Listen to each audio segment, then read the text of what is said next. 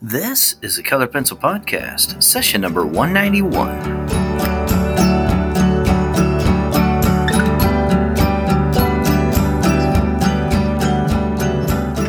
Welcome to Sharpened Artist, a colored pencil podcast where we discuss in detail all things in and around colored pencils and the colored pencil artist. And now your hosts, Lisa Clow and John Middick.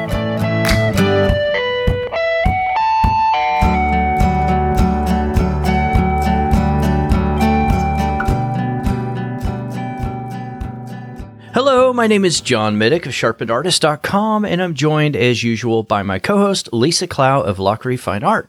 Lisa, how are you today? I'm never better. How are you today? If I were any better, Just so you know, every time I say that, I can't say it without the biggest stupid grin on my face. I'm glad no one can see me because I think I'm so funny for stealing your line.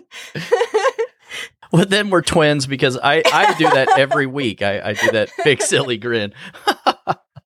All right, this is a show about colored pencil where we discuss anything and everything surrounding this medium that we love so much. So we're continuing with the questions and answers that we started last week. Amber writes, I want to buy several black portfolio books for storage of my colored pencil pieces. I am wondering if there is a risk of the plastic sheet sticking to the pencil if they have been in there for a long time. I don't know. I've not done that. Have you done that, Lisa? Yeah, that's how I store a lot of my, or I have in the past stored a lot of my colored pencil pieces. Do you use like some glassine though? Do you put No, that in I there don't. I put them in an actual. No, Okay. I put them in the normal portfolio. It Yeah. starts with an I. I can't remember the name of it right now, Mhm. but I slide them in there. And I've had colored pencil both with just back when I was just using Prismacolor. I've had Polychromos, Luminance. I've had all of these Inktense. I've had some of those in there for 20 years. Never had a problem. Now, that said, I'm not going to say there aren't portfolios out there that would stick. I don't know. Yeah. The brands I've used, you want to make sure it's archival. You want to make sure it's Right. intended for art to go in there. I've never had a problem. The only thing that I've really experienced is with graphite or carbon pencil or charcoal, that the pencil will kind of stick onto the outer that plastic surface. It doesn't stick. It's that some of the graphite just rubs off onto it, if that makes sense. So it kind of makes the paper look a little dirty there, or the plastic cover. But with colored pencil, I have never experienced that happening. Again, I can't say that it won't, because every manufacturer, they could cheap out one. It could even be the same brand. They could cheap out one time and have a bad batch. I don't know. But using stuff that's archival, meant for artwork, I've never experienced that happen. And I've had artwork in some of these things. Gosh, some of them are even longer from when I was a teenager. So you're talking closer to 25 years. I would advise you, though, if you are at all worried about it, I would just get glassine and put over it as well. I mean, it's another barrier and some protection. I use boxes, acid-free archival boxes, and I use glassine every time that I'm layering. In between the layers? Yeah. So. Yeah, that's what I do on my bigger pieces. And that's actually talking about all the powder blender stuff. When I use powder blender, I always store it that way. I don't store those pieces in a portfolio. Right. One, it needs to be on a rigid surface, and those portfolio pages can turn. So now I'm working on something that's already mounted, so that's not going to fit in one of those anyway, but that could still smudge. Even when you put the final fixative, it's kind of like pastels where it still can smudge a little bit. So I don't want it to slide into a sleeve like that. So yeah, John's method of the box has been my preference for anything like that. Even some of the bigger colored pencil pieces I store in those boxes with glassine in between. Caitlin writes, do you have a black eraser you use for black paper? No, if I need an eraser, I just use my normal kneaded eraser. That works fine. I don't like colored erasers at all. I actually made the mistake on a painting recently. I have a Faber-Castell. It's a dark green one. It came with one of my Smart Art boxes, and I used it on the canvas just to erase a line really quick. That shouldn't have been a problem. It left a green mark on it. So no, I don't like any colored erasers for anything. I'm either going to use white, like if I needed my Tombow mono eraser, if I'm going to erase something with that, I'm going to erase an area that I intend to put colored pencil back over anyway. But if it was an area where I'm trying to lift stuff off, I'm going to use a kneaded eraser, but I don't do a lot of erasing on my colored pencil pieces anyway. But yeah, kneaded erasers are still my preference. Yeah, I use kneaded erasers, and I also use archival putty as well, and it's white, so yeah. Same thing. I try not to ever use any kind of colored erasers. They're just a bad thing to do. I would avoid them. All right. So Betty writes, does anyone know of a truly environmentally friendly and non-toxic alternative to odorless mineral spirits or zested? I use Derwent Artist pencils, and so do some of my students or children. We are looking for a blending alternative that is safe to use with children and people with allergies. I have been advised that the powder blender is not suited to Derwent Artist pencils. Thanks. I'm going to answer this super simply and in a way that you are not looking for. But honestly, I would switch to watercolor pencils or Inktense pencils if you're talking to, and with kids, depending on if they're young enough that you can't trust them with odorless mineral spirits. I probably wouldn't trust them with Inktense on their clothing either, unless they're wearing, play clothes. But yeah, I would switch pencils. I mean, there are supposed non-toxic natural alternatives. And I'm making air quotes that you can't see, but those air quotes are important. You can use, there's like lavender, it's a type of solvent. A lot of people, you breathe in lavender. Oh my gosh. For me, my lungs like tried to close up. I couldn't breathe. It was horrible. That was a real problem. And that was supposed to be one of the more natural alternatives. I found when I worked with kids, like when I would teach oil painting classes, if a child was doing that, if the parent trusted them enough to play with the oils, we used odorless mineral spirits. The Mona Lisa odorless is what I used. But it's going to depend on the child and the actual age of the child. And you don't want a child to accidentally, I think the biggest risk with odorless mineral spirits and a kid is making sure it's in a safe container.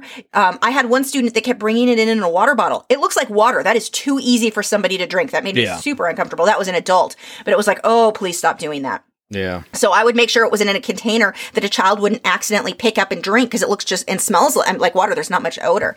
That would be my main concern. But yeah, if you're concerned, if you're working with kids that you don't think are safe with that, there's not an alternative that I would recommend, because even the ones that are considered non-toxic or natural, I should say, not non-toxic. Well, like natural doesn't mean non-toxic. Right. So if you don't trust them with odorless mineral spirits, there's not another one that I would honestly switch them over to watercolor pencils. If you want them to be able to blend like that, that would be my option. Now, I worked with kids for years that the parents did trust them with odorless mineral spirits, never had a problem.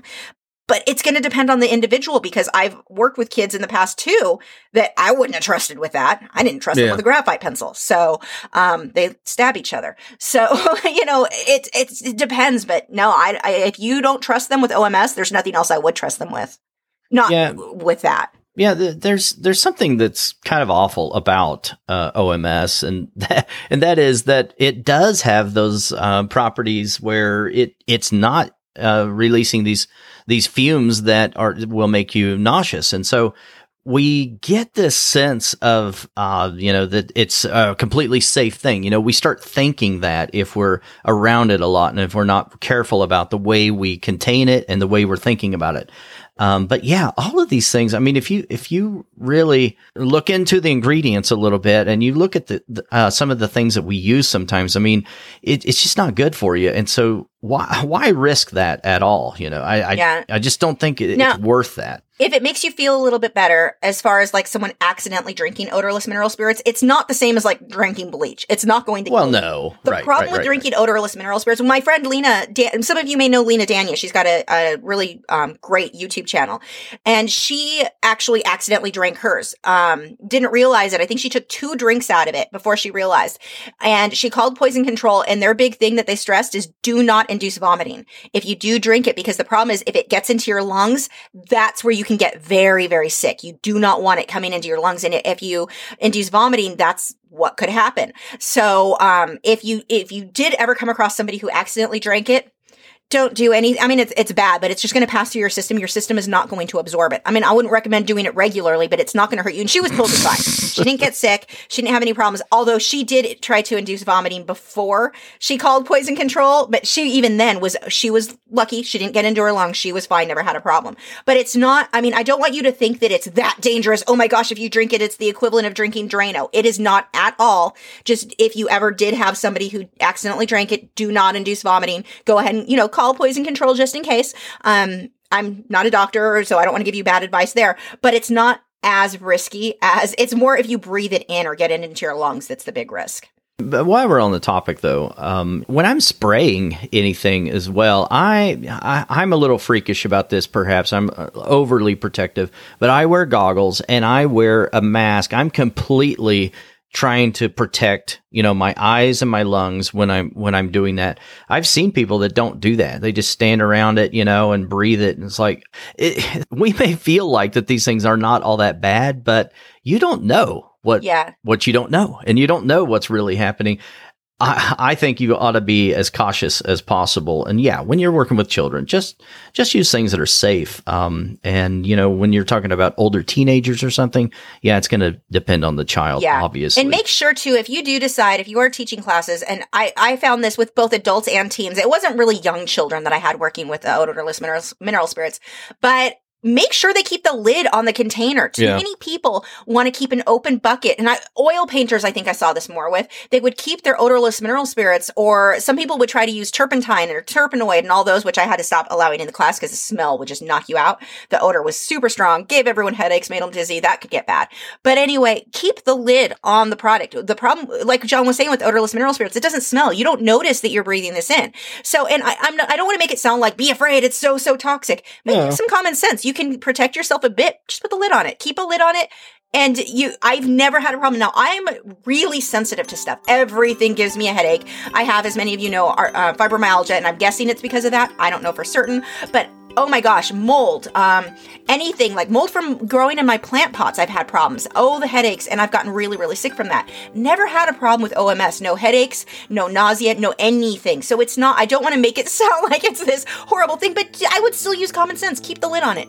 Don't let it set open because you're going to use it in a few minutes. I dip my brush in it and immediately put the lid right back on, and it doesn't take that long. It's something that I'm just used to doing. All right, so hopefully these answers have helped you today, and if you do have a question, you can go to sharpenedartist.com/Q&A and submit it right there. Or reach out by email, podcast@sharpenedartist.com. This is a weekly show. We'll talk to you again next week. Bye.